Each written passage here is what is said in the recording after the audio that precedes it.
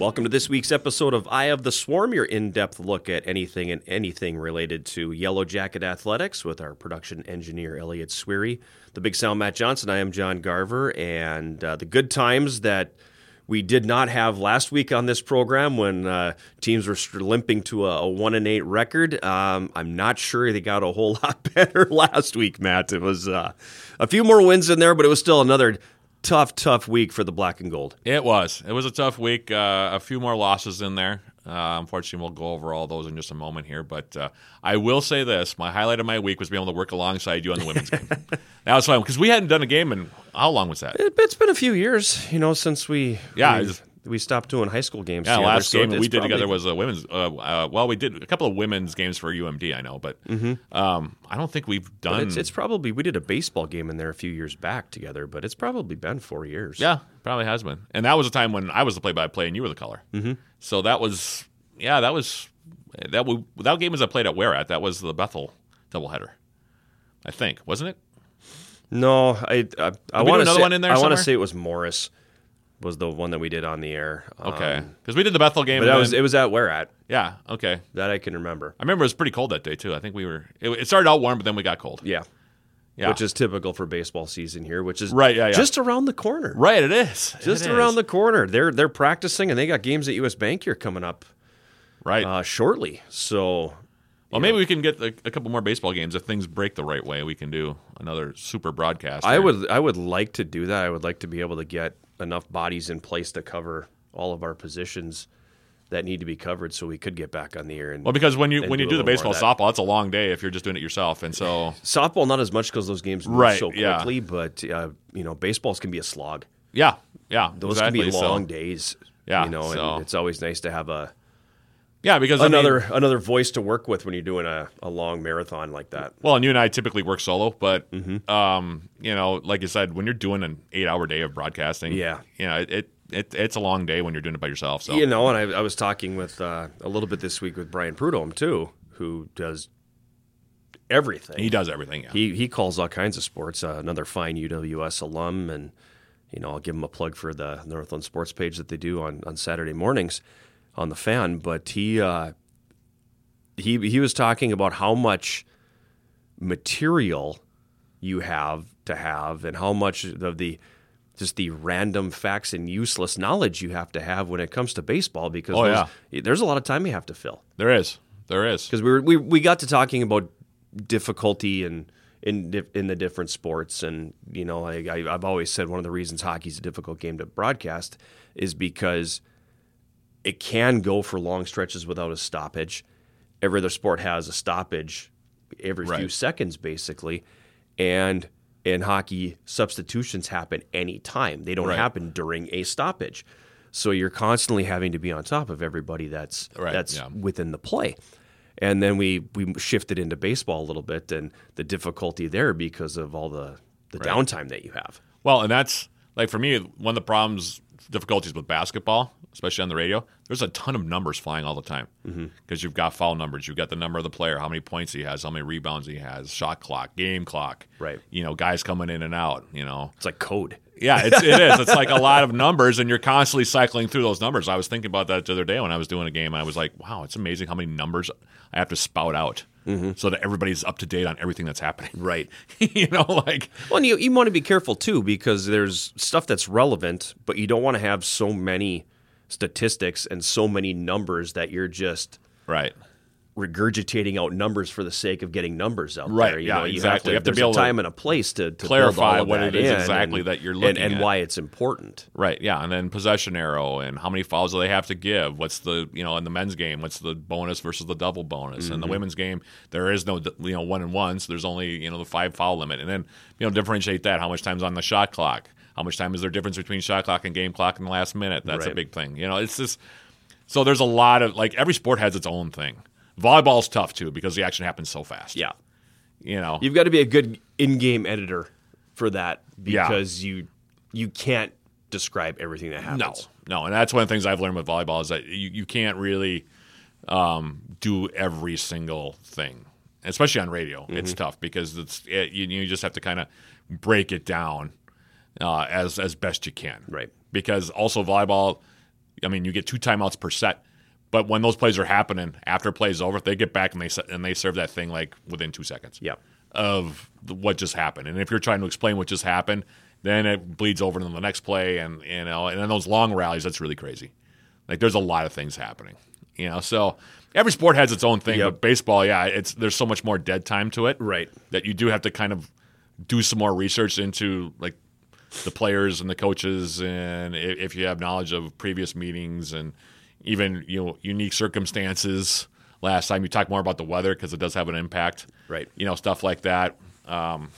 So yeah, I mean it's very different, and baseball can be a slog if it's a long, especially if you got a doubleheader. Like one game is one thing, but 2 games is and if you've got a doubleheader and maybe the pitchers aren't quite on. Right, and you're walking a lot of guys and all of that. A lot of trips to the mound, and those games can take a while. So yeah, we're just around the corner from that. Right. Yeah. Well, thankfully though, like I will say this, we have more fun up in the press box. I mean, as a group, during those games, because you have to. You have to.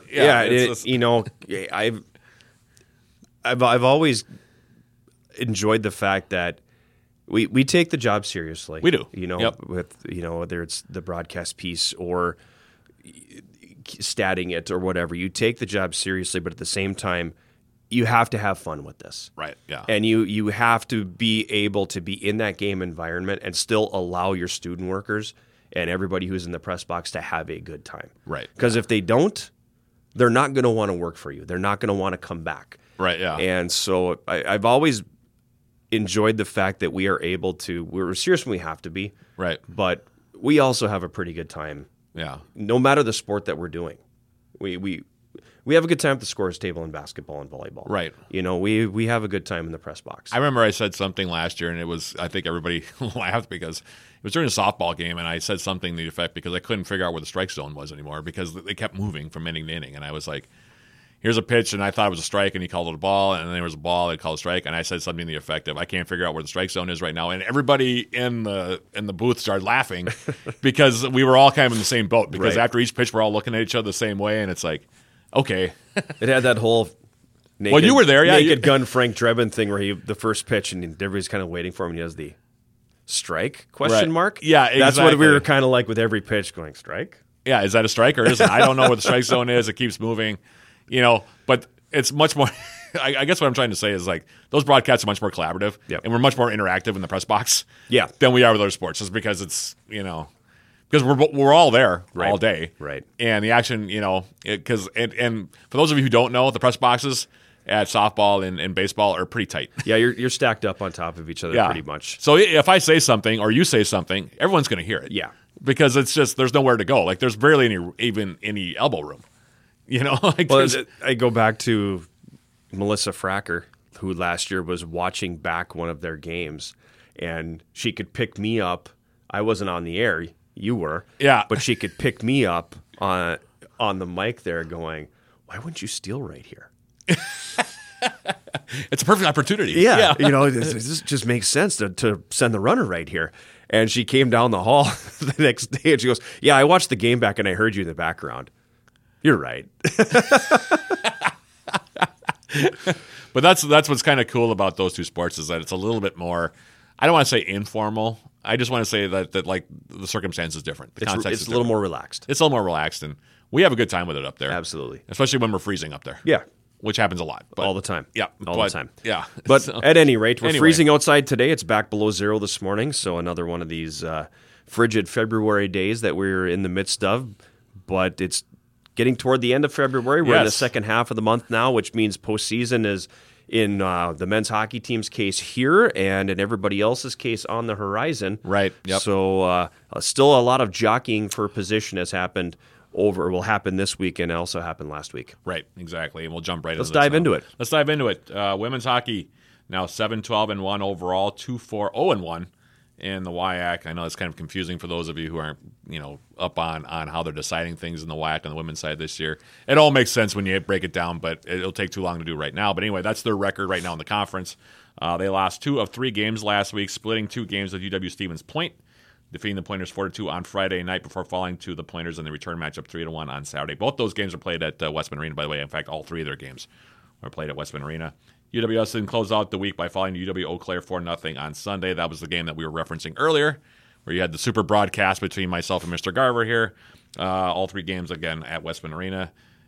UWS, thankfully for them, by the way, also had a non-conference game scheduled against Bethel that was for yesterday canceled due to COVID-19. And I don't think anybody was sad to see that game get canceled. And it's... No, and yeah. I mean, there obviously would have been a day off in there, between Sunday and Wednesday. Right. They still would have had to get a day of practice in there. But I think based on just the third period on Sunday and seeing the fatigue set in there, for this team, they've played a lot of games. They did. They've played a lot of games. They were exhausted by the end you of that could game see in Eau they were Claire. tired out. Yeah, and they actually played 2 really good periods of hockey in that game. They did. They were only down 2-0 on 2 last-second goals. Yep. Last-minute goals, I should say. Yep. But, yeah, I mean, it was you could just – I felt bad for them because they'd actually played 40 minutes of really good hockey already on heavy legs. And then by the third period, the tank ran empty and they just didn't have anything left. Yep.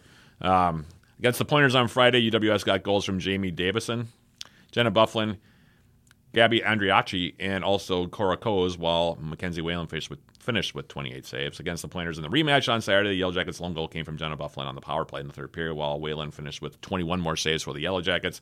And then against the Blue Golds on Sunday, freshman Molly Black got the starting goal and made 27 stops for the Yellow Jackets in that loss. So she was pretty good, though. I thought she played a pretty good game for the most part. There really wasn't much she could do on 3 of the 4 goals for sure. So the freshman gets the start there and takes the loss with 27 saves and goal. Meanwhile, men's hockey now 13-10-2. That's how they finished the regular season. 6-6-1 in the WIAC. They split their final 2 regular season games on Friday and Saturday, falling to UW Stout 6-4 on Friday at Westman Arena before rebounding with a 5-2 win over the Blue Devils in the rematch. That game was played on Saturday at the Finetti Community Center in Menominee. On Friday, UWS got 2 goals from Gavin Rasmussen, along with additional tallies from Colton Bates and Artur Turchiev. Landon Pavlison started in goal and played the first 30 minutes and 12 seconds in goal while making 12 saves. And then Nick Althaus came in and replaced Pavlison in the second period and played the final 28-58 and finished with 8 saves. And it sounded like that game got away from the Yellow Jackets in the second period. Those 5 goals kind of it was kind of a cascade effect there. Yeah, it was a disappointing second period because they came out and played pretty well to start the game, and the first period wasn't bad. And they came out and played real well in the third period. They won the third period. Right, yeah. Unfortunately, that stretch of probably about 10 to 12 minutes in the second period. Whew. That was a rough go. Yeah, it was as bad as it got, and the wheels just fell off. So, and you're down 5-1 after 2. It's way too big a hole to dig out of. Yeah, that's way too big a hole. Yeah, 4 goals to make up in 20 minutes. That's some steep territory. Yeah, try to traverse, and unfortunately, they closed out the home portion of the schedule with a 6-4 loss. But then they came back on Saturday. UWS got goals from Troy McTavish, Chad Lopez, Zach Bannister, Dylan Johnson, and Jordan Martin, while Landon Pavlison finished with 30 saves and goal in that 5-2 win in the rematch down in Menominee, and that kind of sets the stage for hopefully a nice return matchup between those two in the playoffs. That's the playoff matchups that Mr. Garver was referencing earlier on, but nice rebound win for them. Yeah, and it was they played well. They played well, and they had guys score in that game that had to score. Okay, right, yeah. Troy McTavish hadn't scored since the first Eau Claire game, which I think was 20 games ago. Right, yeah. He's had some chances in there, but he's also had some horrible luck. Yeah. And he needed to score a goal. Yeah. Chad Lopez has struggled to score goals here most of the season. Which is weird because he came in on a red-hot streak to start the year. He was on fire. I mean, he scored 4 goals in the first 3 games, and he finished the regular season with 8. Yeah. So that's 4 goals in 22 games. Dylan Johnson has struggled to find the net lately, only scored a couple goals in the last dozen games or so. So it's been the guys who needed to score some goals and get some points in this one did. Right. So hopefully they're getting healthy in the figurative sense and can carry that over into the postseason. Well, also nice that they had 5 different goal scorers too. Correct. You're not getting it all from one guy, so that's good. Yep. And that's what you want heading into the tournament. And we'll talk more about that WIAC tournament, of course, coming up here as the podcast moves forward. Women's basketball now 5-17 overall, 4-8 in the UMAC. They've lost 3 games in the last week. Their overall losing streak now reaching 5 straight, so it's a tough run of luck here for Coach Zach Otto Fisher and the Yellow Jackets. Fell to North Central 47-44 on Friday And then also lost Northwestern 53-41 on Saturday. Both games at the Mertz in Superior before falling to Finlandia in non-conference action. Their final non-conference game of the campaign, 75-51 on Tuesday in Hancock, Michigan. Against North Central, UWS committed 22 turnovers and shot just 34% for the game. Elise Bessenden, the freshman, was the lone Yellow Jacket to score in double figures with 14 points. She went 4 for 5 from three-point range, and some of those were really deep. Yeah. So she had a nice game, but just not enough offense for the Yellow Jackets in that game. Against Northwestern, UWS only trailed by 2 after 3 before the Eagles put the Yellow Jackets away in the fourth quarter with a 16-6 burst. Paige Service had 12 points for the Yellow Jackets in that contest. Brianna O'Donnell in her final home game as the Yellow Jackets scored 10 points because that was senior day for UWS. And against Finlandia, UWS got down 41-27 at the half and were outscored by 10 in the second half to take the loss. Allie Zimmer had 11 points off the bench for the Yellow Jackets. She went 3 for 4 from the field. And, it's been a rough stretch for the women's basketball team. There's just no other way of getting around it. Yep. Tough year. Yeah, it's been a tough year. It's been a difficult year. They could have probably definitely could have won that game on Friday against North Central. If they would have picked up their energy a little bit more in the fourth quarter, they maybe wouldn't have been able to steal one against Northwestern as well. But right now they're just young, and there's a lot of pieces that are missing. They're missing 2 or 3 of their top players due to more COVID-19 protocols on the weekend. And, yeah, it's just been a very uneven year, and it's been a rough grind for Zach Otto Fisher and the ladies. So they've got 2 more games to play, and then the UMAC tournament. But, it's been a rough go overall for the ladies. Same thing with the men. The men now are sitting at 8-15 overall, 4-8 in the UMAC as well. They lost their last 2 home games of the season this past weekend, falling to North Central 70-56 on Friday before falling to Northwestern 77-62. Both games played at the Mertz. Against North Central, UWS was down by 9 at the break and were outscored by 5 after halftime. Joseph Fahrenholtz had a nice game for the Jackets. He had 18 points, 9 rebounds. He went 8 for 10 from the field, so he had a nice game. Xavier Patterson had 13 points for the Yellow Jackets as well. Meanwhile, against Northwestern, the Jackets, very similar circumstances to the game against North Central. Down by 11 at the half, 39-28. And then the Eagles went on and they outscored the Yellow Jackets by 4 in the second half at 38-34. Joey Barker had 12 points. He had a nice game for the Jackets, while Mason Ackley had 11. And the men are also, I think, at that grind stage of the year. And this group has not played. This is the longest season that they've had as a group together since they first got together. Right. So I think there is a bit of a grind issue going on right now, and they also have 2 more regular season games to go before they go in the UMAC conference tournament. Unfortunately, neither team will be at home. Correct. So they'll be on the road for the UMAC tournament. But I think that there's some heavy legs out there, and I think the players are a little bit weary right now. Mm-hmm. So that's would be my assessment, and just watching them both play. Sure. The energy's a little bit down right now. And it happens this time of year. Yeah, it does. If you're on a roll and you're winning games, energy stays high. It hides some of that. Yeah, exactly. But it's that time of year where you get worn down. Yep. It's a long year. Yep, it is. It's a very long year. Men's and women's indoor track and field. Both teams hosted the Midday Classic at Lydia Feathering Fieldhouse in Superior on Saturday, and there was a nice ceremony before that happened for former Yellow Jacket athlete and also assistant coach Sam Midday, who tragically died earlier on, or I guess late in 2021. Yeah. Emotional day for everybody. I was not there. I was unfortunately taken away by other work duties, but I imagine that was a pretty emotional scene there. It was a very emotional scene, and it was. It's one thing to have somebody stand there and read scripted words and everything, but what they did at the very end of the ceremony, because they basically there's always a breakdown. Right, yeah. At the end of the warm-up period, if however you want to call it, in track and field. And Sam kind of was the one who started the breakdown with the throwers, and then it morphed into everybody on the team. But he was essentially the one who created that breakdown. And so they did the breakdown, and instead of saying Jackets on 3, they say Sam on 3. But you had spectators, competitors from other schools, coaches, all come and be a part of that breakdown. Oh, nice, cool. And that was a very cool thing to see, but pretty emotional too. Yeah, I can imagine. There were not too many dry eyes in the house, I wouldn't think, at that point. And thankfully, both teams performed well. Very well. So that was a nice tribute to Sam. And, absolutely. Hopefully, wherever his spirit may be, that he was able to look down. Especially on the men's side. The men were led by Derek Moe, Tyler Finger, and Earl Foster, who won the 5,000 meters, 1,000 meters, and 60-meter hurdles, respectively. The 4x200-meter relay team of Ian Matheson, Stephen Pearson, Will Shore, and Ethan Westemayer also took first place in their event. Gage Danquist finished second in the shot put and weight throw, while David Collins placed third in the mile run. So good showings for the Yellow Jackets across the board on the men's side. Mm-hmm. And so that was nice to see. Women were paced by Nicole Koski, who won the 5,000 meters. Jess Newman and Kenzie Kreuzer placed first and second in the 200-meter hurdles. Gianna Scanlon, Alexa DiCavedo, and Kasha Hewlett, meanwhile, finished second in the 3,000 meters long jump and weight throw, respectively. So some really nice performances by the Yellow Jackets as Very well. nice. That's nice to see. Yeah. Yeah, They did a good job. And based on those performances, Derek Moe, though, is on quite a run here. Mm-hmm. Third straight week, he was named a UMAC Men's Track Athlete of the Week for the 2022 campaign. So congratulations to Derek Moe. He's having a heck of a senior year here. He is. Quite a run. That's a nice pun. Good job. Quite a run while running. Yes. And winning awards. So congratulations to nice performances from them. And last but not least, men's and women's tennis both played Bethel this weekend. Men are now 0-2 on the campaign. Women are 1-3. Both teams fell to the Royals. Men lost 7-2, while the women fell 9-0.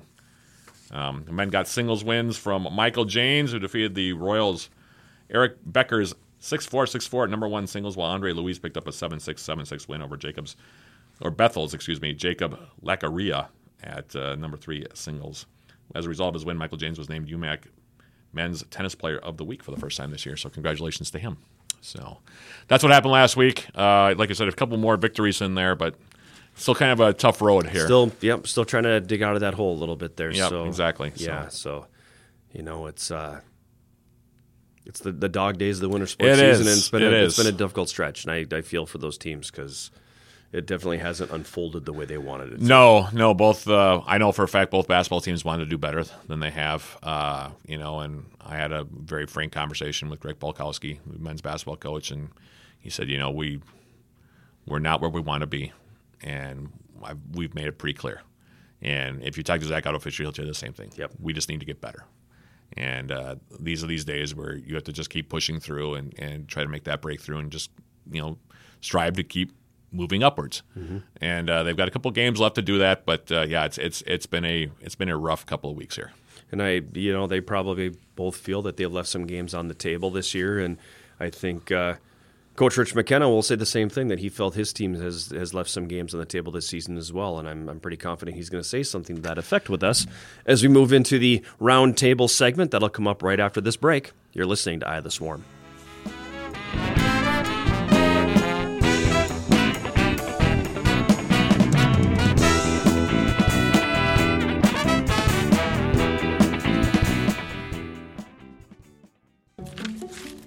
Can I borrow the sports page?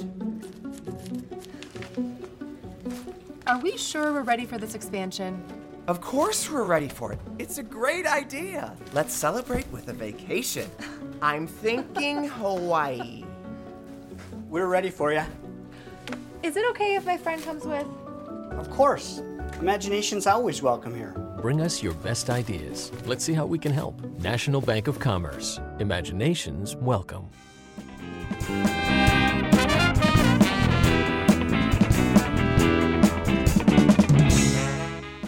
We're back on Eye of the Swarm. It's time now for our round table segment, and we are happy to be joined by the playoff-bound Yellow Jacket men's hockey coach, Rich McKenna, along with senior Troy McTavish, who got himself off the schneid last Saturday and snapped a, I believe, 20-game goal drought. Not to right after. I'm going right after, yeah. Right into it. Yeah, who's counting?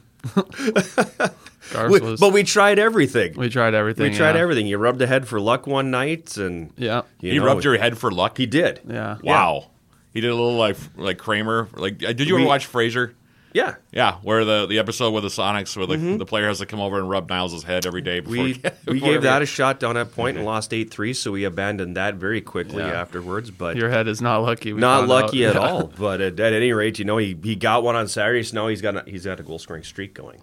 Oh. And that's how we're going to look at it. That's where I was going. Okay, perfect. With it, so I didn't mean to go on the offensive right away. No, but that's fine. At any rate, it's playoff time now. I at one point I wasn't sure we were going to get 25 games in. Yet every single regular season game was played, and I feel like we were just coming back and playing in the tournament. Now all of a sudden it's playoff time. So talk about a season that went really fast. Yeah, it was a lot different, obviously, from last year to this year. I think second half kind of really sped up on us quickly and then got really slow too.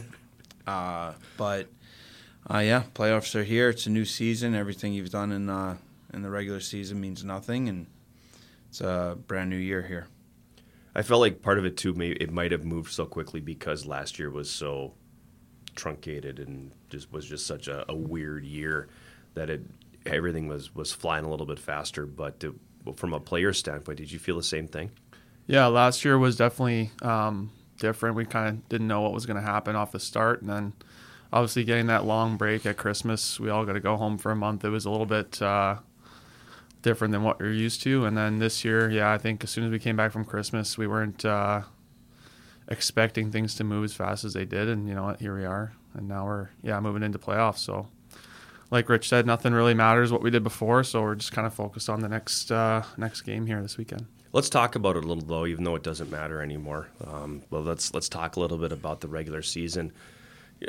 Up and down, roller coaster ride, a lot of streaky play in there, whether it was, the beginning of the year where it was win one, lose one, good game, lousy game, into winning streak, into losing streak. I mean, it really was a back and forth, up and down year, wasn't it? Yeah, we pretty much hit every single flow of a season you can go through. It was, when you look back on the regular season, I think, there's a lot of things to be proud of. But also there was some, I think we left a decent amount on the table. Beginning of the year, it was, like you said, win one, lose one. And the ones that we lost in the beginning of the year, I think were absolutely detrimental because they weren't really good teams. And then we kind of went on it, I don't know, 8 games? The unbeaten streak, I think, was 9. 8 or 9 game heater, which was good. And then we kind of, injuries, I think, not making excuses, injuries started to really take a toll. I think we were able to survive it in the first half, especially in the first half, too, when we only had 3 home games, which hopefully we could look back upon, and because we'll be on the road entire playoffs here. But then I think injuries started to take a toll, not really knowing who's going to be actually available or when, and then some significant injuries to some significant players. And then you compound that with, I thought some of our losses that we had, we played good enough to win, but then you weren't getting bounces. Maybe we weren't earning them. Hockey gods, I thought, were kind of cruel to us at times here this season. And then, and then we had a pretty good win last Saturday night down at Stout. In a normal year, if you look at it back at juniors or whatever, you're 500 on the road and we're on 750 at home. Like that's a pretty good season. But with only 25 games, I think we've left a lot on the table. I don't think there's any coincidence to you brought up the injuries. I don't think there's any coincidence that streak, the losing streak, toward the end happened when the injuries were just multiplying. I mean, it felt like you couldn't wake up in the morning without somebody new getting hurt. I don't know. We talked about it, Troy. Without McLean, who wasn't cleared until January 25th, 27th. Yeah. So he wasn't cleared until January 27th. We're not even counting his games. We've had north of 50, 60 man games lost to injury this year. And it is what it is. I think it's also a little bit of the style of game that we play and the lack of kind of gym time that we were able to get leading up to this season. Guys going home, not having gyms available to them due to restrictions and everything else. And when we came back, we kind of got on the ice and kind of focused on that part more than maybe kind of going old school and pushing some weight. So those are things you look back, you would change. But I think, it's, everyone on our team is very important to us, from the fifth line guy to the eighth defenseman and to the third string goalie. And when guys are going down and you're replacing them with other guys, and then guys come back, then they get re-injured again. It was really hard to kind of get into a rhythm. And I'd say there's probably 10, I don't know, you can correct me if I'm wrong, 10, 15 game stretch where guys that were in the lineup couldn't play the next night. So it was a lot, but it is what it is. We have a job to do here now. Looking forward to playing meaningful games now. It's kill or be killed now, and hopefully we can end some seasons here. The gym piece is something I never really thought about until you had brought it up and going, oh, yeah, that's true. Like you talked about how the junior class hasn't had a normal spring semester here or anything like that. How big of a role do you think that played of just not being able to train normally? Yeah, I think, well, for myself, I'm a senior now, and I've only had one spring here at UWS for my 4 years. So it's kind of my first spring we really hit the gym hard. And then obviously in the fall too, we hit the gym hard that year. And then just with, COVID and stuff like that, it's kind of made everyone's plans look a little bit different, especially, for myself, we couldn't go to gyms in the summer even, like nothing was open. So a lot of guys were in tough situations where they're having to kind of makeshift stuff out of what they had at home. For me, I was lucky. We were able to get a home gym in my basement for my brothers and I, so we kind of lucked out that way. But I think that definitely has a role in kind of maybe guys not being able to be as durable as they otherwise would be with a full spring, fall, and then season. So I definitely think that'll kind of work itself out now that I think this year we're going to have a normal spring, or the guys on the team will have a normal spring. But so you're not going to take part? No, I'll be there. Hopefully Troy will be off playing somewhere down south here. Yeah. No, but I think that definitely plays a role. And one thing I didn't really realize until this year was how in a college season you can't afford those dips and ups and downs. You have to kind of limit the downs as much as possible. I mean, in my 4 years here, we've had our fair share of downs, but this year I think our expectations were high, and it made me realize that you really can't have these ups and downs like you would be able to have in like a 50, 60 game season like you do in juniors or wherever else. So that definitely brought a new perspective for me. Bob Emery, the old coach at Plattsburgh, used to talk about this, and it would drive him crazy because he'd look at his players and go, you guys only have to show up 25 days a year. How can you not show up? How can you come out and play an absolute dud like this when you have so few days where you really have to come and bring it? Very right. Different from a pro season, a junior season, even a Division I season, because they have 10 more games in their regular season, so you have a little bit more wiggle room there. And it used to just drive him insane that he'd have to really get after his guys sometimes about just being able to show up for 25 games. You look at it, and you could look at it in a lot of ways. I think, take the injuries out of it, but you could keep the gym part involved. Like, everyone dealt with it, and there are teams that are getting it done. That's true, yeah. I think this year, too, coming off of, looking back over Troy's 4 years, his class came in and, as freshmen, they won 10 games. Sophomore year, they ripped off 16, undefeated out of conference. Junior year, win the WIAC strictly conference. And then this year, I think there was different expectations amongst the group, but and I think there were louder expectations from around the locker room. But, I thought they've done a good job the team has done a good job of handling it. I think I just think there was just something missing, and I think injuries did play a piece. And I think really not being able to even ice our best lineup. I mean, once Stones and Pacer went down, and Pacer went down later than Stones, but we've never been able to ice our top line since Christmas or before Christmas. So, like, our top lineup that I would think on as of on paper. So, like, with managing the no AQ and all of that, and okay, so you lose, you win a game, you lose a game, you win 2, you lose 1.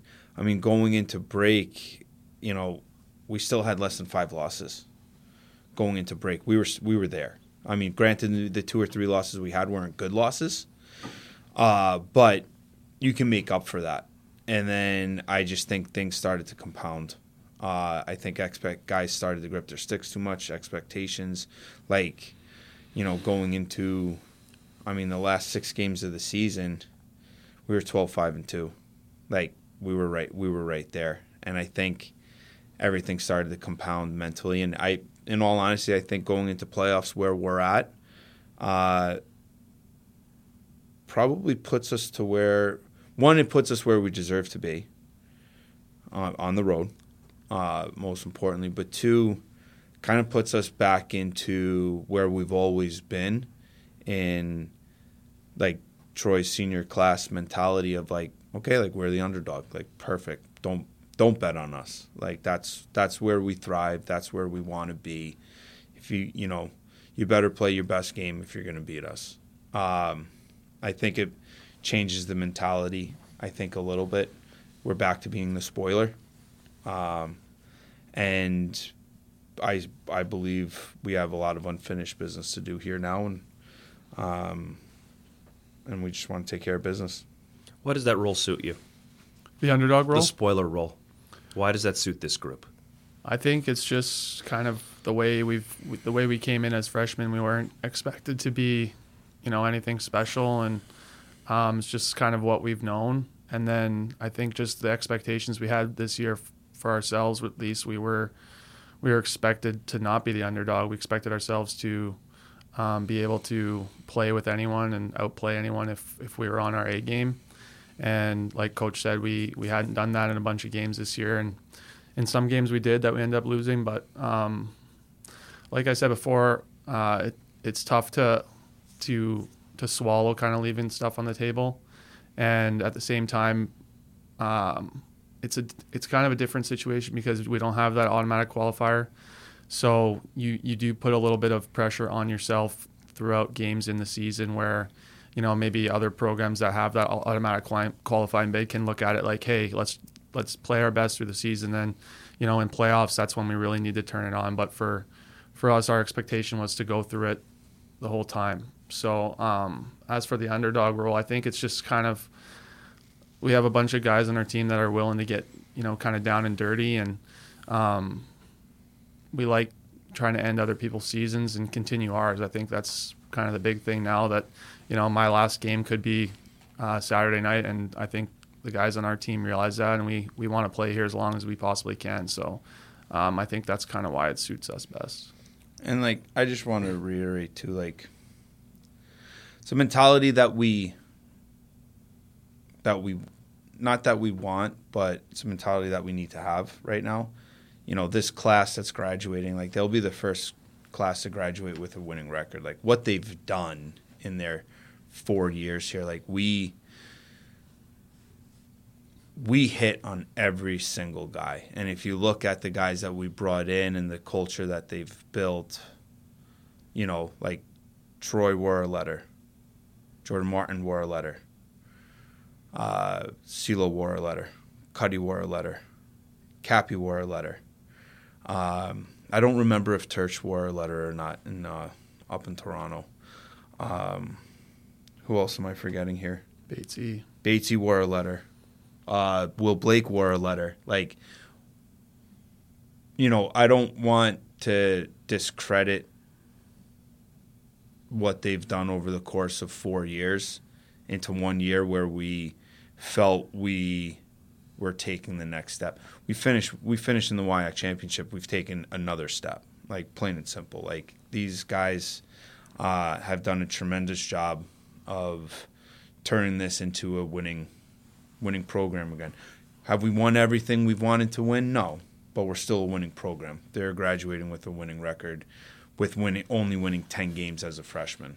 So they've done a fantastic job of, and not a lot of teams can say they've drastically changed in their program in one class, and this class will always be, to me, remembered as the class that kind of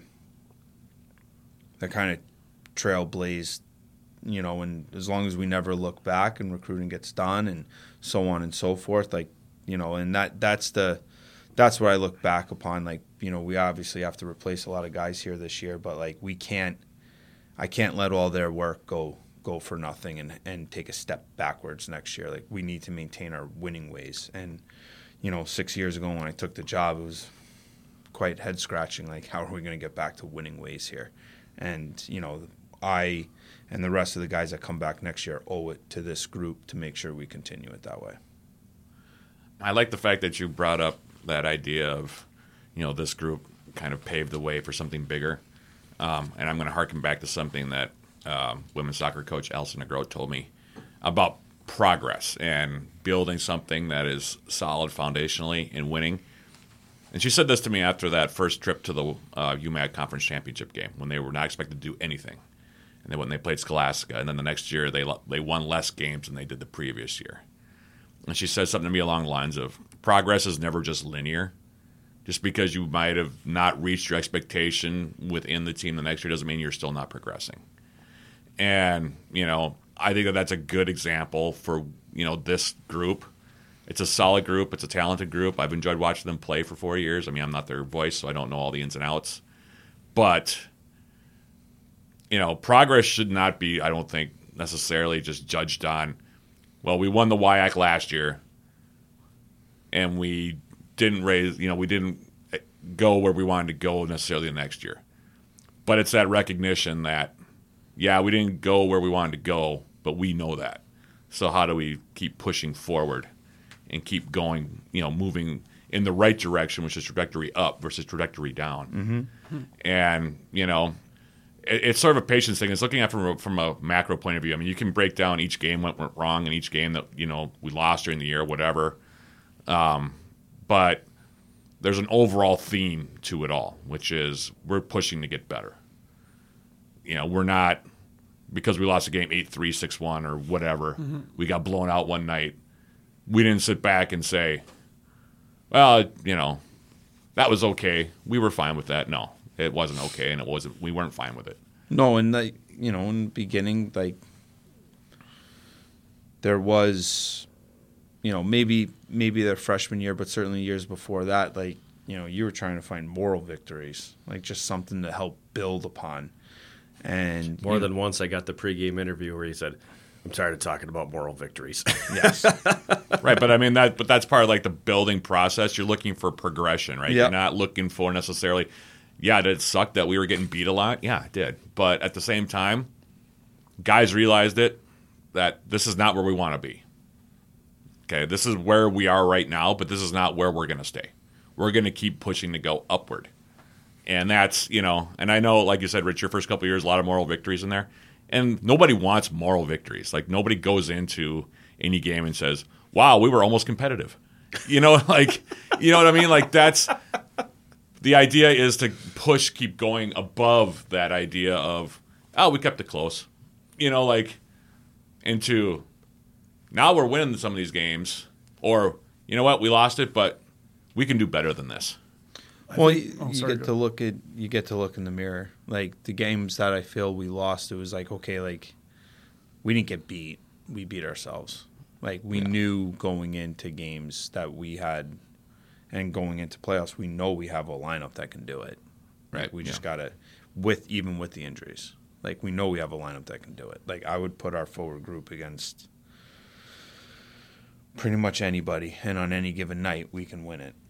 So I think one way to look at progression is not necessarily just wins and losses from each season too. I think coming in from the start, we really harped on culture our first year here, and then we kind of started to, if guys aren't doing stuff the right way, it's nip it in the butt there, and then move forward doing it the right way every time. And the upperclassmen that we had when we were here really understood that. They kind of understood that the situation they were in, we weren't, expected to be national contenders at the time, but they really did a good job of pushing that culture to get to the point where hopefully this program, is or almost is. And then another thing is, like, I think it was our sophomore year, we didn't come from behind and win a game one time. Like, it was like as soon as we... I still don't know how that happened. As soon as we went down one goal, it was like you might as well write that game off because we can't come back and win. And then I think this year now we've come back, I don't know how many, 3 or 4 times, and we've come back to win. So I think looking at progression more than just wins and losses is important too. Obviously the wins and losses make a difference, but I think for the culture standpoint, that's kind of a big thing we've been focusing on over the years here. Well, and that's like kind of where I was going with it is like you can look at the micro, like the individual things that happen in each game and the circumstances. But that's all part of building the macro. You know what I mean? Right. Like you analyze what you did each night in an attempt to say, okay, what's the bigger picture going to be after what we do in response to this circumstance on the ice or in the locker room or whatever it is, or this kind of streak that we're on. How are we going to respond to this, and how is it going to reflect on us going forward? That's the thing, because you can't just sit there and say, well, we've lost 3 or 4 in a row now, and just say, well, our guys are starting to pack it in. No, that's not the point. The point is to just keep, playing it the way that you have been, doing the right things, trusting the process, as the old saying goes, and then once you come out of it, be stronger on the back end, and then put those kind of things in perspective behind you. If that makes sense. I don't know if I'm making any sense here, but does that make sense? Yeah, it does. And I think if you go back to your early years here, there would have been the packing in, and that's how things got to 6, 7 games without wins. So I think it's been a dramatic change culture-wise, and it's probably the hardest thing to do. Culture is the foundation of everything, and it's really hard because it's always like I talked to the guys this year too. Like, this team will never be together again. Just like every team you've been on while you're in your time here will never be the same again. You have 1 year with it. And every year, every season has a new DNA strand that's not like the years prior or the years past. That's why teams can go from last to first, first to last, and everything in between. So I think, culture is the foundation. You have to make sure you embrace that and nurture it. And then from there, the little micro things that you're talking about within the process of playing the game, how quickly you can overcome negatives and create more positives, stay positive, will then also, it's a full circle, will then determine on the culture that you have. If you eventually it will come out, right? Like I thought last year, with going into the season with one expectation, come playoff time, there's a change in everything. Our guys didn't cry poor me. They said, you know what, screw it, here we go. And they did, and they came from behind in the WIAC championship game. And people can say whatever they want. There wasn't a doubt in my mind we were losing to River Falls in the semifinals. Never thought for a second we would lose that game. I thought we were going to march right through them. So here we are now, and I have that same belief in this group. I told this group in the beginning of the year, I'll play anybody in the country with you guys. So we just have to take care of business, and I think our culture is better than it's ever been. Even, quite frankly, I think our culture is almost too good. I believe we could have a little bit more bite amongst each other. There's no separation in our room right now. Every guy cares for one another. Every guy communicates with one another. Every guy's connected with one another. I actually wish there was a little bit of animosity because I think it would drive things up a little bit more. But that has to be on a positive way too, where you can leave it. And I think that's the next step. Whereas in years past, you've had the Grand Canyon in our locker room.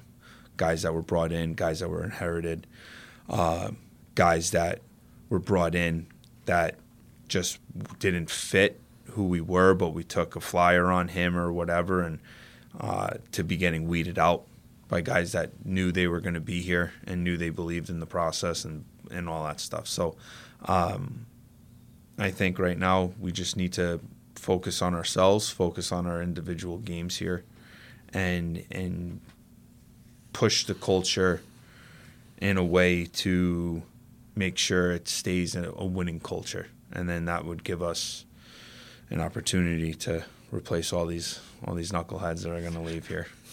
Well, that's the tricky part too. Is you've got a massive senior class here. I mean, there's 9 guys you're going to have to replace. So 10 guys you're going to have to replace. So how the odds of bringing in a class of 10 and hitting on all 10 again is probably pretty slim.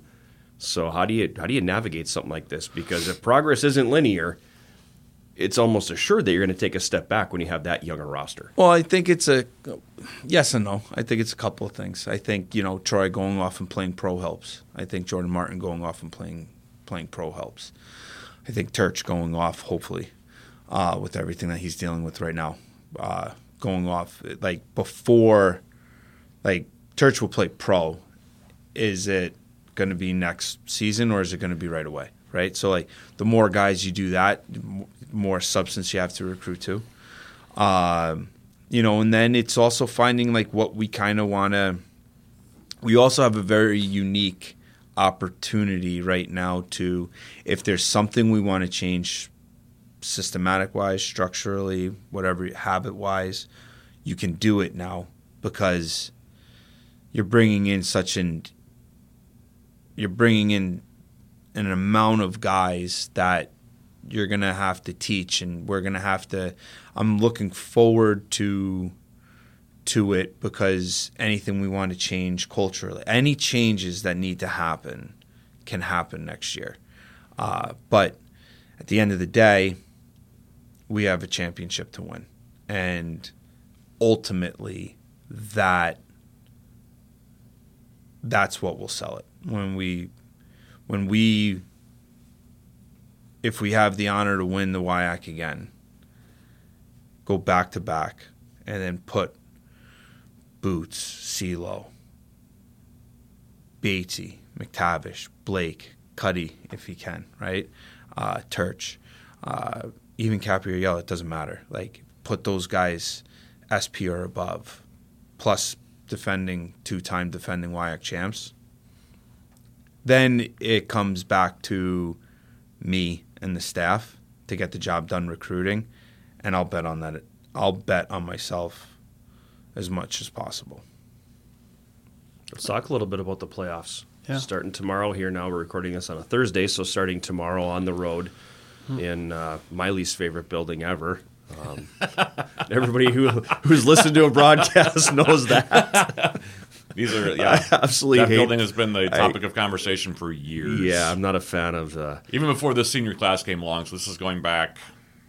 It goes back to when I played. I almost knocked myself out in my first year here.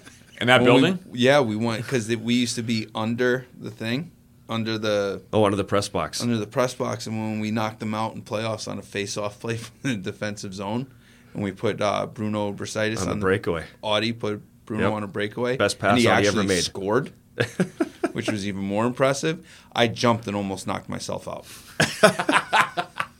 You're seeing stars after after that one.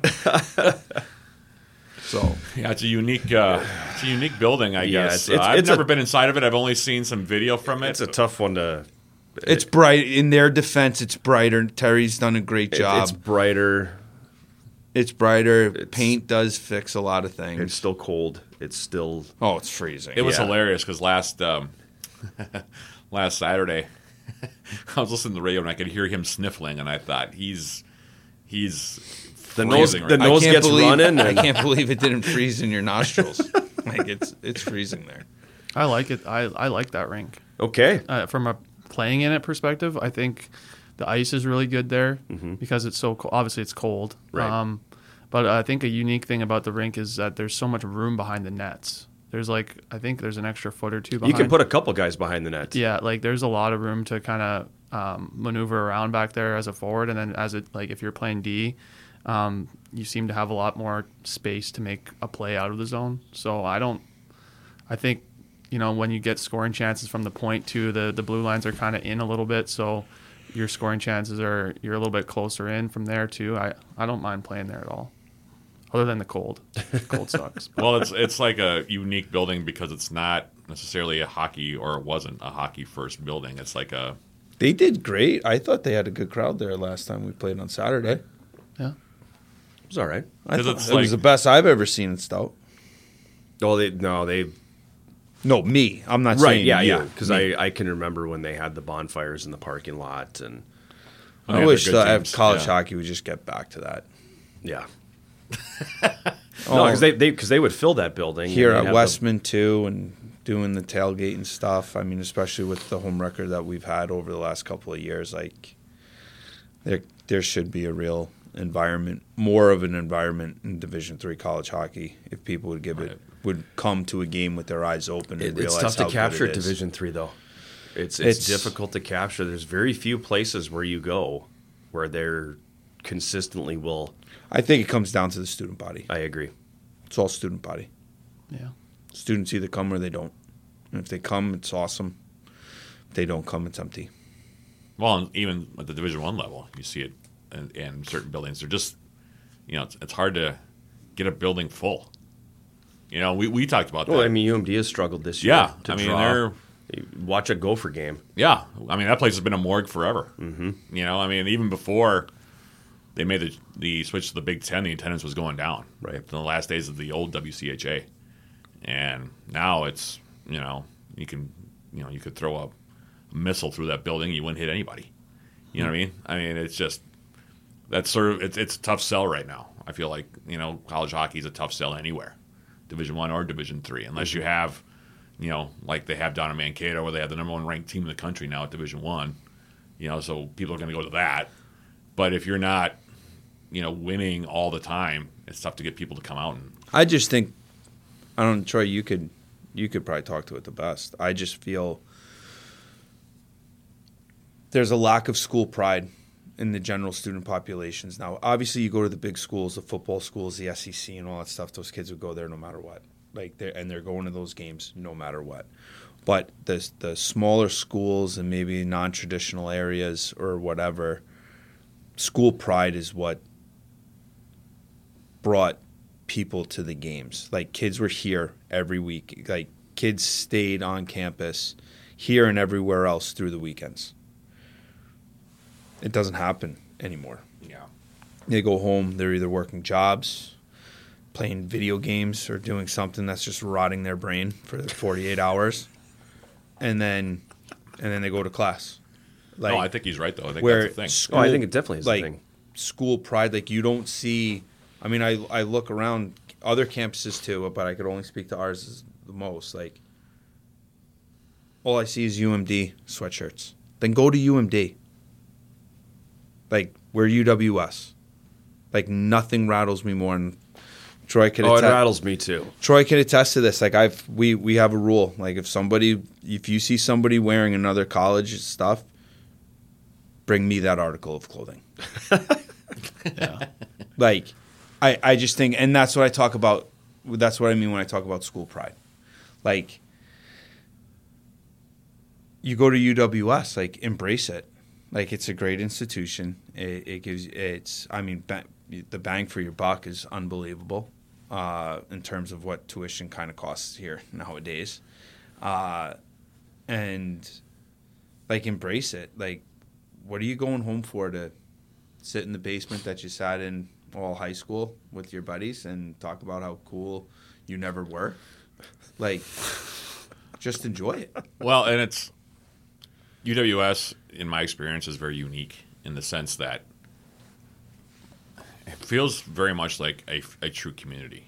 Yes. In the sense that if you support people in the community, regardless if they're an athlete or a foreign exchange student or whatever, they'll support you back. You know what I mean? Like, it is very much, you don't necessarily get that everywhere. No, and I just wish our teams have done really good over the course of Troy's 4 years, and I'm talking every team. Like, men's soccer has been fantastic, right? All of a sudden, tennis has started up. Cross country I know certain sports it's a little bit different in terms of attendance and like how they do it, but Polk's done a fantastic job in men's basketball. Look at our women's soccer with Allison. We have this new coach TJ in baseball that I think is going to do it. Softball with the NCAA tournament last year. Softball with Melissa. And now obviously last year with COVID, I get that, but like there's some really good stuff going on here. Like, let's go, people. Like, let's embrace this. And because I think it makes it even more of a campus vibe and a culture on our campus more than just a culture in our athletic department.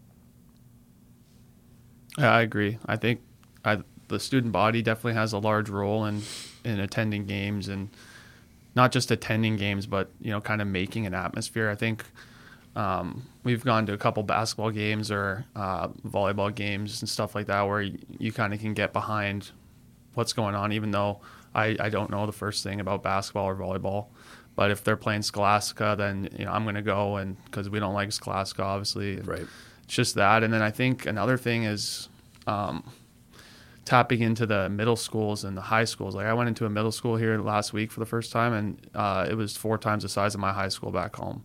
And like things you do in juniors is you go read to these kids, or you go to the high school and you play volleyball against their high school volleyball team just as like a promotional thing. And, they see you there, then they might come to your game, or just tapping into these different kind of communities within the community, I think would make a huge difference. But at the end of the day, it does come down to the student body. And I think the athletic department is doing a lot better than when I first got here at broadcasting what's going on campus. I think like we're getting the new social media, everyone's kind of tapping into that.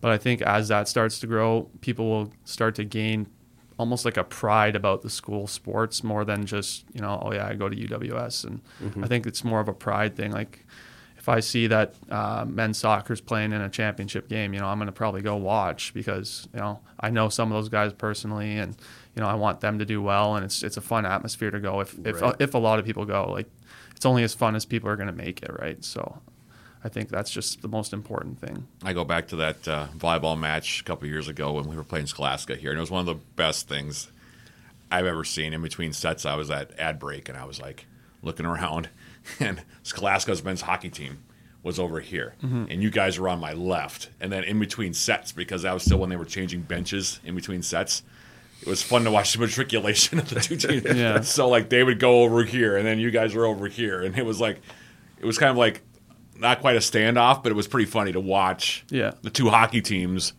get involved. And I don't remember if I said anything on the air. I might have said, but there's been some repositioning of the two hockey teams, because you could tell that they were, like Scholastica hockey guys came in and walked on that side, and here come the UWS hockey guys, and they're now walking behind me, and they're over here, and it was because they were chants and stuff. But that's what makes it fun, right? Because that match had great atmosphere, and I was just enjoying it just as much what I was seeing going on between the two hockey teams, sort of posturing against one another, backing up the ladies playing volleyball, as I was having called in the match. It was, and that's that kind of, I think, Rich, what you're tapping into. You're saying that's what we need. We need that kind of fun atmosphere to happen. And I just think it could be what the athletic department has done, led by Nick Bursick, and changes that have been made, and culture that has been built amongst all the sports, but also as one under the athletic department. And then, and seeing what our kids are doing. I mean, our athletes, we're the best students in the classroom. We're the best alumni upon graduation. Kids are doing things that are just student athletes are doing absolutely remarkable things, and they help build it because they've embraced it too. They've embraced the message that's been given, that has been kind of basically poured down their throat for a long time from the second they get here. And we want the whole campus to be a part of it, because I think we have a very unique community around here like you said, Matt. And I believe that if you're here Monday through Friday, see what it's really like Friday through Sunday. Like, you know, you can do everything you did back home here. Have your friends come visit and go to the game. Yeah. And then go have fun. And then then you can sit in your dorm room and watch football all day Sunday and recover, you know, from whatever you did on Friday and Saturday. So, like, you know, like, I just think it's a very, you know, it has a chance. It's something special right now, but it has a chance to be something very special, our institution. And it'll get there eventually, I think. I think everything kind of comes back around. All of a sudden, clothes you wore in the 80s are stylish now, apparently, with what some of these kids are wearing. I'm like, I remember that. So it'll get back there, is the way I look at it. It's no different than you trying to change your culture in your program. Yep. You know, It takes time. It takes time. Stuff doesn't happen this is overnight. year 6. You know, now I could say things to the guys that they understand like that, where before I had to explain it to them. Yeah. There's other times where I don't have to say anything because now it's finally being taken care of. And that's the special part. Well, and the thing is that, and I've seen this pretty much across the board when it comes to athletes on campus, just about all of them are likable, no matter what sport they play. You know, like just about everybody. I mean, you don't look at any team and say, God, you know, what a bunch of, you know, jerks, you know, men's soccer is, or, you know, men's basketball. Or, like, everybody pretty much that's an athlete on this campus is a likable individual for the most part. I mean, all the coaches recruit likable people. And I think it's good because, you know, especially Rich, your guys, I think, a couple of your guys especially, really go out of their way to make themselves as visible as possible. Like, they go to a lot of stuff. Like, Batesy's at everything. You know, if Batesy's not playing hockey, I've seen him show up at tennis. Because he craves attention. He's just like me. That's why I picked McTavish. Craves attention. But I mean, like, you know, like, he's at everything. He goes out to support. I mean, I don't know if he's ever been to a golf meet, but I've seen him at just about every other sporting event that I've been at. You know, and hopefully he's going to class. Yeah. But, you know, like, there are certain athletes on each you know, team that are like that. They just go to everything. You know, I harken back to, on the men's soccer side, Eric Watson was famous for that. He showed up at everything. Waddy came to, you know. Well, how many games do you think you've been to? A lot. Like, we actually had a rule where we had our own individual school pride days. Yeah, we'd go to every sport when we could. Like, I mean, we play at. It's tough sometimes. We play at the same time as basketball, or I think early in the season volleyball maybe. Mm-hmm. But especially before the season starts, when the fall athletes are playing, I don't have anything better to do on a Friday night at 7:00. Really, you know, like, what else is going on? That's the thing. I love Superior, but if I'm looking to go out and see a movie, I have to go across the bridge. You know, if I want to go, you know, do something with my buddies, I'm right here anyway. I might as well go hang out at school instead of just sitting on my couch at home and, you know, doing the same thing anyway. So it's been kind of the unfortunate thing about the change in the UMAC schedule with, you know, basketball going Friday, Saturday at the same times that you guys go, because your team and the men's basketball team kind of developed a kinship there, and there was a lot of support going back and forth. And now that you play at the same time all the time, you don't get to have those opportunities anymore. Right. It's a bummer because, I mean, I smiled very widely before, like a couple of years ago when there was still Wednesday and Saturday for the UMAC, because men's basketball, come to your guys' games and they were wacky. Yeah. Like, well, I just remember going to a basketball game and seeing our guys with the drum and all that stuff and chants going. I was like, oh, like, this is awesome. Yeah. Well, men's soccer has been doing that for a long time, too. Like, when they come to an event, they usually go pretty nuts about it.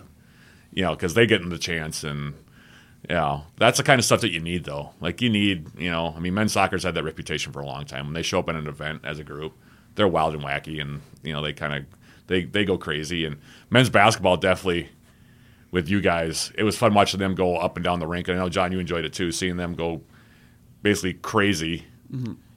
And, you know, whenever you guys scored a goal or whenever there was a penalty or any, like, I mean, they would, there was a kinship there. And In words of Polk, they've always brought the juice. Brought the juice. Yeah, I remember you tweeted about that too a couple times. Well, we still use it once in a while. Yeah, big thanks to men's basketball for coming out and bringing the juice. Yeah, exactly. Yeah, so so he Polk coined the phrase, and we still use it today. That's a good note for us to end up on too, because I know you guys have to get going. So, Coach McKenna, Troy McTavish, thanks for stopping by. Thanks for having us. Thanks, guys. We'll take a break. We'll come back with more of Via the Swarm right after this.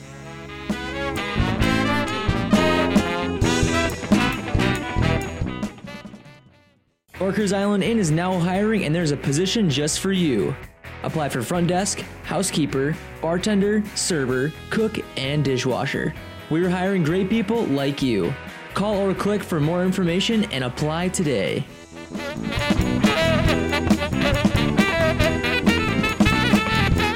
Final segment of Via the Swarm for this week, and we had a good conversation with Coach McKenna, who's leading his team into playoff action, and a team that appears more than comfortable with they're counting us out / underdog / chip on the shoulder approach to the postseason. Yeah, I mean, that's kind of was the theme in the spring when they won the WIAC Conference Tournament, and they were, crowned WIAC champions. And that's, I think, Rich's preferred place to be. We both know very well that he doesn't like having a target on the back.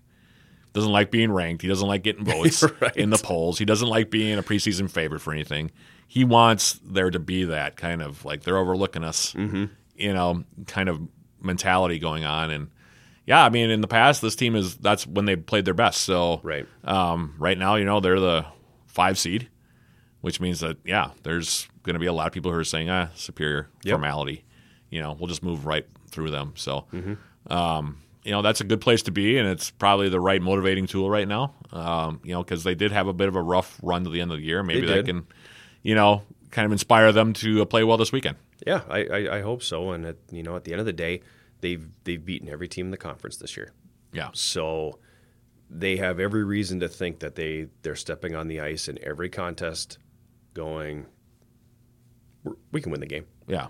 We're capable. Yeah. Yeah. So hopefully they understand all that, and it all carries over, and we have another fun playoff run. Yep. Speaking of that playoff run, it'll open as we record this on a Thursday morning. Tomorrow, Friday, against UW Stout. Game 1 of a 2-game WIAC Conference Tournament series at the Finetti Community Center in Menominee. Opening faceoff for both nights, both Friday and Saturday at 7 p.m. Pre-game with John Garver, my buddy over here to the left. 6:30 p.m. both nights on 91.3 FM. And then if it is not decided after 2 games, we get the dreaded mini game, Mr. Garver. And you're already sighing over there. Not even bringing it up until if and when we get to that point. Okay, yeah. For those of you who do not know about the mini game, we're not going to talk about it. Okay. If you want to find out more about the mini game, listen to game 2 if it hasn't been decided with John Garver. He'll go into all the details. The mini game. I just, to me, it doesn't make sense. It doesn't make any sense at all. I've never, no other sport decides anything that way. And nope. I don't understand. No other level of hockey decides anything that way. It's not even that sport. Even within its own sport, nobody else uses this except for Division III. So I don't know. I mean, but is it widespread in Division III? Like, do all the conferences do it, or is it just the WIAC? No, there's a couple out there that still use the mini. Okay. I mean, it's to me, it just seems just so bizarre. It is to do it that way. Yep, it is. But that's what'll happen. It'll be 2 games, and like I said, if they can't decide it after 2, it'll be a mini game, and we'll just leave it at that. We'll leave it at that. Okay. Women's hockey, meanwhile, will close out the regular season this weekend. They'll be taking on Northland College. Final 2 regular season home games for Coach Dan Laughlin and company. Hopefully, their legs will be fully returned. Should be. Yeah, should be. You would like to think so? Yep. But they're taking on the Lumberjills over at Westman Arena on Friday and Saturday, the 18th and 19th. Opening face-off on Friday is at 2 p.m. at Westman, while on Saturday it's at 7 p.m. No, you got that backwards. Is that backwards? Yes. I thought it was 7 p.m. Well, oh. 7 o'clock Friday, 2 o'clock Saturday. Oh, sorry. Come on, Matt. Oh, I know. Sorry about that. My bad, everyone. 7 p.m. on Friday, 2 p.m. on Saturday. There you have it. Okay, but that'll be then the regular season, and then they'll go into the WIAC Conference tournament. That much I do know. Yes. So that's how they will close it out. Actually, basketball also closing out the regular season this weekend, so we got 3 teams that are closing it out for the winter season here, at least the regular season portion of it. this coming weekend. Women's basketball is at Minnesota Morris on Friday, and they'll be at Crown on Saturday. Opening tip on Friday the 19th from Jim Grimmel's court in Morris will take place at 5:30 p.m., while opening tip on Saturday from the Wild Athletic Center in St. Bonifacius against Crown will take place at 3 p.m. on Saturday. Men's basketball, same boat. They just play right after the women. So it'll be at a 7:15 opening tip time down at Jim Grimmel's court against Minnesota Morris on Friday, while the opening tip against Crown will be a 4:45 opening tip from the Wild Athletic Center against Crown on Saturday in St. Bonifacius. Weird time slots. People have asked me, why are we on the quarter hour? I don't know. That I mean, it's something the UMAC went to a couple of years ago in an effort to kind of speed things up. And it still hasn't really worked out. I don't know, think, because I mean, it's not scheduling that second game 15 minutes earlier than you normally would doesn't do anything to speed up the first game. No, it doesn't. It doesn't. You know, so it's always been a mystery to me why they were doing it that way, but so be it. Exactly, because even if that first game goes quickly, you're almost always starting at least 10 minutes after that 4:45 time. Yep. So it's like just go 2 hours. Just go 2 hours. Yeah, I don't understand it. But anyway, that's how they schedule it.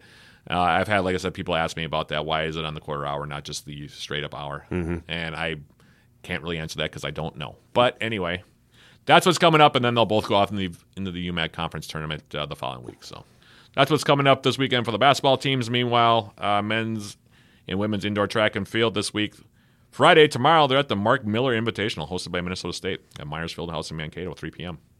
Things get underway down in Mankato. Nice long trip for Glenn Drexler and company. It's a good haul. Yep. What, about 4 hours, I guess? 3.5, 4? Roughly. Something like that. Yep. It's a one-day event, so they'll be back home after that, I think, but a long day. Mm-hmm. That's a long day. Yeah, it is. So they'll have a long one. And meanwhile, men's and women's tennis close out what's coming up this week. Both teams on the road down to Winona. They'll be taking on St. Mary's and Loras on the 18th and 19th. And both those matches start at 6 p.m. and 12 p.m. So 6 p.m. on Friday, 12 p.m. on Saturday. 12 noon, I guess, would be the actual term that you would use. But that's what's coming up as far as tennis goes. Hopefully the women can get on the winning side of things here a little bit. They've had a couple of tough losses here in the last week, and hopefully the men also will pick up a win somewhere in there. I don't know about St. Mary's and Loras, what they look like as far as tennis goes, but I'd be lying if I said I did any research to see how well positioned those schools are in tennis. So okay, I'm honestly kind of flying blind there, but hopefully they'll come back with some good results, and we'll have more to talk about. It's got to turn around, right? Well, you'd like to at think this so. point in the calendar, something's got to bounce our way, right? I'd like to see us winning some games. Yes, that's what I'm saying. Yeah, exactly. That's what I'm saying. I'd like to see some W's in the win-loss column here coming up. So yep. I mean, other than that, I was going to ask you before we go, any Super Bowl thoughts? I know you and I didn't see it, but not a one. Okay. Normally we would say something, but since we were both on the air. Yeah, I mean, I saw none of it live. I listened to a few seconds of the final possession for Cincinnati in the truck when I was driving home from the rink. Okay. I didn't watch any highlights. I literally saw none of it. I only saw the video of Joe Burrow going around introducing himself to all the Rams players, which was funny in the middle of the game. I didn't even see that. That was awesome. I literally saw no part of this. That's really why I brought this up, because I wanted to see if you saw that clip. Yeah, I did not. I did not. That's a bummer. It's pretty cool. Check it out. It's on Twitter somewhere. I'll find it. Yeah, there you go. I'll find it. But no thoughts on the Super Bowl at all. I know that's just a random, now for something completely different moment from Monty Python, but I just wanted to see if you had any thoughts on that. Yeah, I have nothing. Or the Olympics. I've seen almost none of the Olympics. It's right. Yeah, it's been a weird. It's been, with such as life with a toddler. Yeah, and I'll be honest. We get him down at night, and I'm not thinking about hanging out and watching TV unless it's a chance to watch John Schuster curl. I watched that last night. Yep. And he came with a big shot. Yep. Against Denmark. Unfortunately, they as we do this on a Thursday, they lost this morning. Did they? They lost to Great Britain, so they're going to be in the bronze medal match. The bronze medal match against Canada. Okay. But yeah, unless it's an opportunity to watch him curl, I really haven't even been able to take in much of the Olympics, and that crushes me because I I enjoy the Olympics. Right, yeah. You know, and especially, Well, and there's some local flavor, too. There is. Yeah. But especially the Winter Olympics, because you have hockey in there, and I like watching bobsled and luge and, curling and all of this. Well, there's so I've much seen almost none of it this Minnesota, time. Wisconsin representation in those sports Yep. that it almost is like you're cheering for like the home team. Right. So yeah. Fortunately, no, I haven't had a chance to watch a whole lot of that either. I haven't either. I will say this: I feel bad for Michaela Schifrin. Mm-hmm. She's had a rough run of luck here. She had a rough games. Yeah, she's had a rough Olympic games here. Yeah, she's had a rough go, and she's not a local, but right. It's too bad when you have one of the world's very best, and that happens in consecutive races. Although it sounds like she's rebounded a little bit here, and But that's sports. Yeah, that is sports. At the end of the day, that's what sports is, and right. That's why you play. Right. Yep. That's why you compete, because Yep. things like that happen, and you never know. Right. Exactly. It's wonderful theater. It is. So yeah, we'll have maybe an Olympic update next time around. Yeah, maybe we should. We'll get more into it and see who's doing what. I think the last medal count, Norway was the top. I think they were number 1. Yeah. I think the U.S. was 3 or 4. Germany was in the top 3, and I can't remember who the other one was. Russia, I think. The Russia Olympic Community. The ROC, the Russian Olympic Committee. Which I still don't quite understand, but okay. Yeah, exactly. We'll just take it as it goes. Yes, you can't compete as Russia because of that's sanctions for doping stuff, but you can still compete. Yeah, exactly. That's for the doping violations, but the Russian team has a different name every Olympics, so I can't keep. I can't. The keep ROC. Up. Yep. So anyway, that's your Olympic update. That's the very vague and pathetic Olympic update at that. Right? Yeah, exactly. So that's the week that was and the week that will be here in the world of Yellow Jacket sports. Our engineer Elliot Sweary, the Big Sound Matt Johnson. I am John Garver, and thank you for listening to Eye of the Swarm.